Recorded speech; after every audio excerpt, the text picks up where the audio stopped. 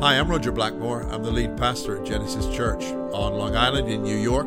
Thanks for downloading our podcast. I hope it's a blessing to you. If you want to learn a bit more about our church, then check out our website, genesisli.com. And of course, if you live within traveling distance of us, we'd love to see you in person on Sunday morning, worshiping with us. So here's today's message. Enjoy.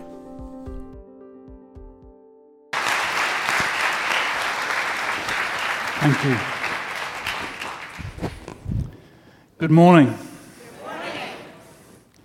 Well, I understand because you've got an English pastor, you understand English jokes. So that is a great relief because some of my best jokes are ruined because of the difference in our language. I want to say, first of all, thank you to Roger and Jill for allowing me to be here. And I know Roger will be watching online, and just to say, Roger, we love you, and we are praying for a speedy recovery, and that before you, the best years are yet to come. Amen? I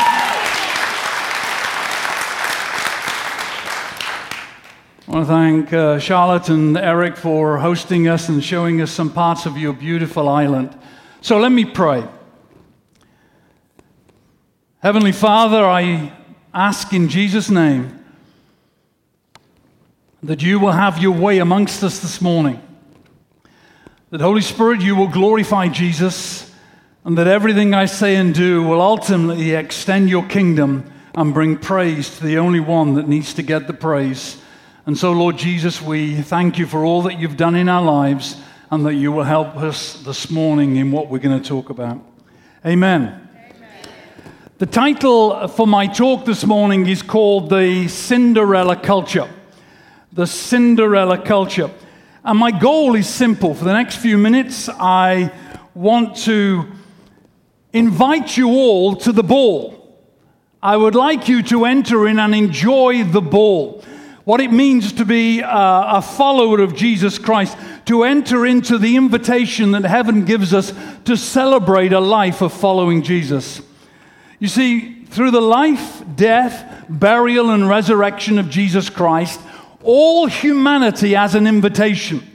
It's an invitation to a celebration, the likes of which we don't know until we become a follower of Jesus Christ. It's a heavenly celebration on earth. But that said, many of us find ourselves listening to the ugly sisters of intimidation and condemnation. And somehow we find ourselves in what I'm calling basement thinking. Basement thinking, instead of what the New Testament calls high-level living. So we're going this morning from the basement to the ballroom. Are you with me? I want to go from the basement to the ballroom to enter into what it really means to become a follower of Christ. But because to be a follower of Jesus is a supernatural process whereby the Holy Spirit renews our mind. So that by God's grace we reign in life. That's what Romans says. Reign in life by one man, Christ Jesus, because we are seated in heavenly places. So to help us get from the basement to the ballroom, I'd like to turn your attention to a biblical proverb. And I'm going to give you the proverb. It's Proverbs 23:7. And this is how the NASB translates it. As a man or woman believes in their heart, as a man or woman believes, as a man and woman thinks within themselves, so he or she is. As a man and woman thinks within themselves, so he or she is. Now I'm going to fly in the face of what is known as common thinking. A lot of people say, you are what you eat. Now, if that's true, I've got a few Big Macs and a few pepperoni pizzas in front of me. We're not what we eat. Neither are we what we wear. Neither are we what we do. But this proverb says, we are what we think. And from that proverb, as a man thinks within himself, so he is, I have this simple saying. this simple mantra that says, what I believe affects how I behave and ultimately what I become. What I believe affects how I behave and ultimately what I become. Every one of us has beliefs. We have a collection. It's called a cluster of beliefs. Some of them are kind of unimportant. They're kind of surface beliefs. But others are deeply seated in our subconscious. They are beliefs that sit like a jury in a courtroom. And at any one moment, they're ready to bring a judgment on people, objects, and events. Our beliefs, we've all got them, beliefs. That's why Jesus, when he began his ministry, talking about the kingdom of God, introduced a word that some feel is archaic, but it's still biblical. It's the word repent. That word simply means to change our mind in order to change our lifestyle. It's changing our mind about ourselves, about our spiritual state, about God. It's a work of God whereby we change our mind. And that change of thinking leads to a change of lifestyle. Most of us come into one of two camps. When it comes to the way we think, we're either what is called fixed or growth thinkers. What I like to put as flat earth thinkers or round earth thinkers. You see, flat earth thinkers, they kind of think according to their fears. They see the hole and miss the donut. They see the problem and not the possibility. Flat earth thinkers, they are limited because of the fears of what others have said about them, to them, or over them. Flat earth thinkers, they see the problem, not the possibility. They think according to their fears. Round earth thinkers think according to their faith in what God says. They believe what God says about them. They don't see the problem so much as they look for the possibility through the problem. They are totally different in the way that they believe. I call them round earth thinkers. They push through the opposition in order to find the possibility. They are people who want to walk, and this is paraphrased of John 8, they want to walk in the good of what Jesus says. They want to know, not just theoretically, but they want to know experientially the truth, because the truth will set them free. What I believe affects how I behave. Becoming a Christ follower is not just a mental assent, it's not just a nod of the head. It is a radical transaction. It is a transformation. It is a moving out of a state of being spiritually dead, whereby I am spiritually alive. It is great to know that my loving Heavenly Father loves me to such an extent He would send His Son and help me in my whole concept of life. What I believe affects how I behave. Let me tell you a story. This is a true story. And it's about an older couple. In England, some people are born, live, and die in the same village. They never venture outside the place they were born. And there was this elderly couple who lived in the north of the country. And in their senior years, they decide to go traveling. They don't just travel outside the village. They travel outside their state or their country. They want to kind of move outside of what was then known as Yorkshire. They're going to move outside the nation. They decide to come to America. They decide to come to New York. And their hotel is downtown New York. So they tell, this is way back, this is in the 70s, they tell their friends, we're going on a vacation. Where are you going? We're going to America. Where are you going? We're going to New York. Whoa, be careful. New York can be dangerous. You may get attacked. You may get robbed. What do you think, what you believe affects how you behave. Anyway, they fly into New York, and it's pretty late at night. But as your shops stay or your stores stay open a lot later than ours, they get into the hotel. They're about 3 floors up, and they get into the hotel room, and the wife has a brainwave. You know, guys, how this works. She says, "Let's go shopping." And of course, the husband, being a loving husband, says, "Yeah, okay, love, we'll go shopping." And so they come down in the elevator to the lobby, and they're just about to leave the hotel, and the woman says, "Oh, no, I've left my purse. I've left my purse in the room. You stay here, and I'll go back to the hotel room, get my purse, and then we'll go off shopping." So she gets into the elevator, goes up to their room, and gets her purse, comes back to the elevator doors open, she steps inside an empty elevator, and the doors are just about to close when a tall Afro-American steps inside the elevator with her. With him, he has a dog the size of a pony. It is not only big, it is gargantuan, a huge dog.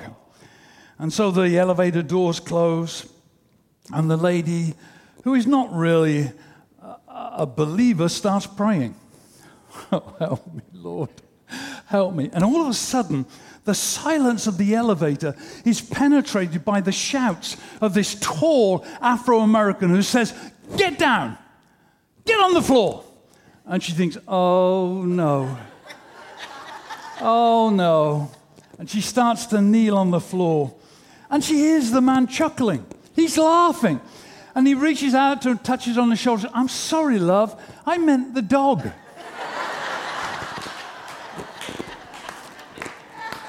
I meant the dog. What you believe affects how you behave. Well, that's not the end of the story, because they come to finish their vacation in that hotel, and they go to the reception desk, and they are about to pay the bill, and the receptionist says, "It's been paid. It's been paid. In fact, here is a bouquet of flowers," and she brings out this huge bouquet of flowers. And in it was a card. And the card says, "Thank you for the best laugh I've had in my life." Signed, Lionel Richie.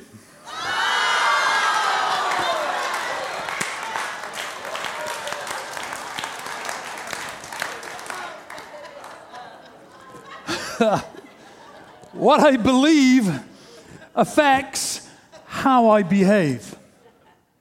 Let me move on to the last piece. Affects what I become. What I believe affects how I behave, and ultimately what I become. As a Christ follower, God's intention for your and my life is that we enter into the celebration of grace. That we come into the ballroom, not the basement. That we are a demonstration not only of God's grace, but of His goodness. You see, the question this morning is, how does God see me? Not how I see myself, but the question is, how does God see me? God sees me as a son or a daughter of a loving Heavenly Father. God sees me not only as a son, He sees me as a servant of the Most High God. He sees me as steward of the mysteries of heaven. He sees me as a soldier in the army of the Lord. He sees me as an ambassador of heaven on earth. He sees me as a representative of the kingdom of God. He sees me as an overcomer, a winner who sometimes loses, not a loser who sometimes wins. Big difference. He sees me as a winner, an overcomer. He sees me as a winner who sometimes loses, not a loser who sometimes wins. He sees me as someone who is supremely loved, highly valued, and eternally redeemed. The trouble is, the invitation is to come into the ballroom of grace, to reign in life, as Romans says, to reign in life through one man, Christ Jesus, to live in heavenly places. But the trouble is, the ugly sisters of intimidation and condemnation, of shame and sorrow, keep speaking negative words into us, bringing those reminders of our past and telling us, you can't be like that. Let me remind you of what you once were. And the ugly sisters want to bring us back into the basement of low self-esteem, of poor self-image. And in that moment, we forget what the Ephesian scripture says, that we should know Him who is able to do exceedingly abundantly beyond all we ask or think. The Bible says we should not think of ourselves more highly than we ought. But I think for most Christians, that's not the problem. We don't think of ourselves as highly as we ought. We are sons and daughters of the living God. And the power of the Holy Spirit is within us to help our minds to know exactly what God thinks. It's as if we're the principal players in the parable of the prodigal son, Luke 15, whereby the son returns repentantly and the father embraces him and receives him back, gives him a coat, reckoned to be the coat of sonship, gives him a new identity. He gives him also a ring of authority, and gives him shoes of destiny. And he sets him up for the party. But it's sometimes as if God has set us up with a new identity in Christ. He's giving us new authority. He's giving us a whole new destiny. But somehow the ugly sisters don't want us to go to the ball. And I'm saying this morning, God wants to take us from the basement to the ballroom. He wants to help us recognize who we are. And that's why I wrote this book. This book was a 10-year dream that I wanted to help young people. It's written as a story for 9s, 8s, 9s, 10s, 11, 12-year-olds. And it's a great story. And I wrote this that parents might discuss with their children, grandparents with their children, teachers with their pupils, what it means to have an identity that's different. Not to see yourself with low self-esteem, with a poor self-image. And it talks about bullying and other issues of not measuring up. And the character here meets Grandpa Joe.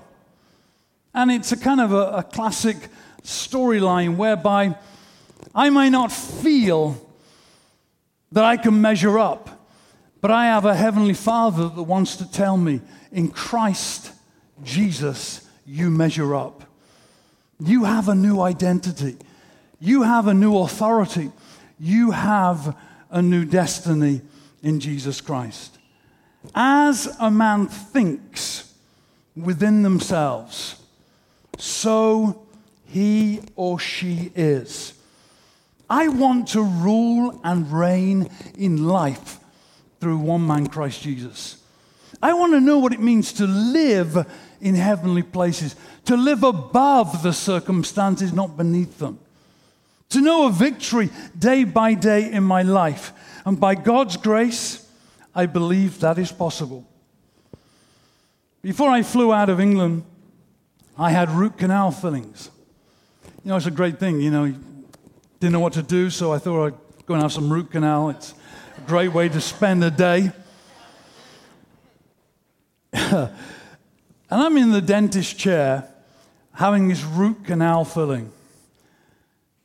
And a song came over the airwaves in his surgery. And I'd like you to listen to this song. And then I'm going to come back and pray. Thank you.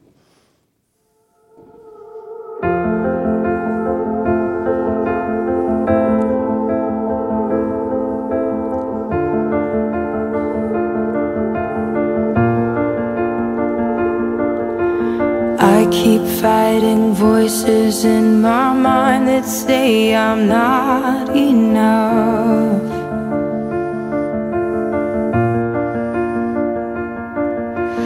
Every single lie that tells me I will never measure up.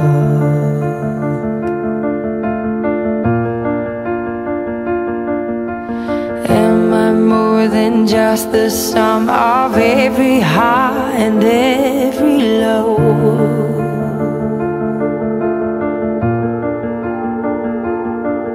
Remind me once again just who I am, because I need to know. Ooh, oh, you say I'm loved when I can't feel a thing. You say I'm strong when I think I'm weak. And you say I am held when I am falling short. And when I don't belong, oh, you say I am yours. And I believe, oh, I believe what you say of me. I believe the only thing that matters now is everything you think of me.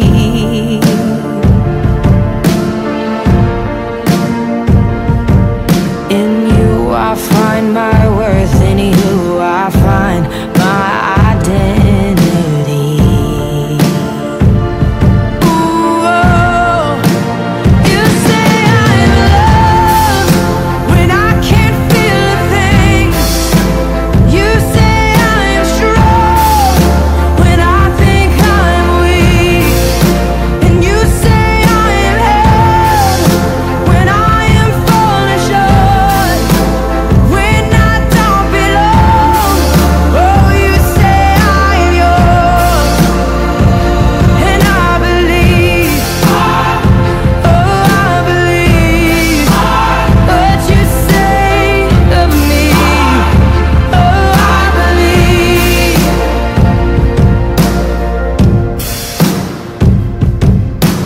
Taking all I have and now I'm laying it at your feet.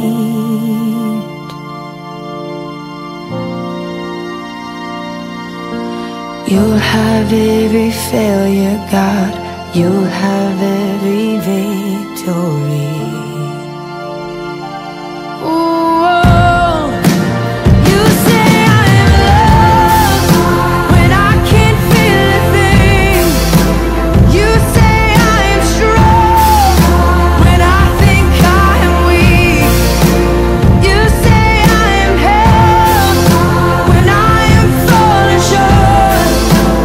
When I don't belong, oh, you say I'm yours. And I believe, oh, I believe what you say of me. I believe, oh, I believe, yes, I believe what you say of me. I believe.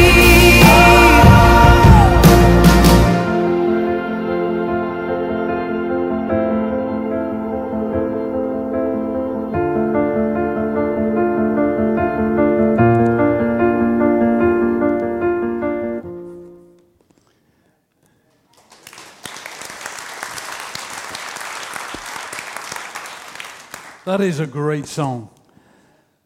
We've flown from Texas over this way and we fly home tomorrow. It seems every airport we go into, that song keeps coming up. It's almost as if it's a message within itself.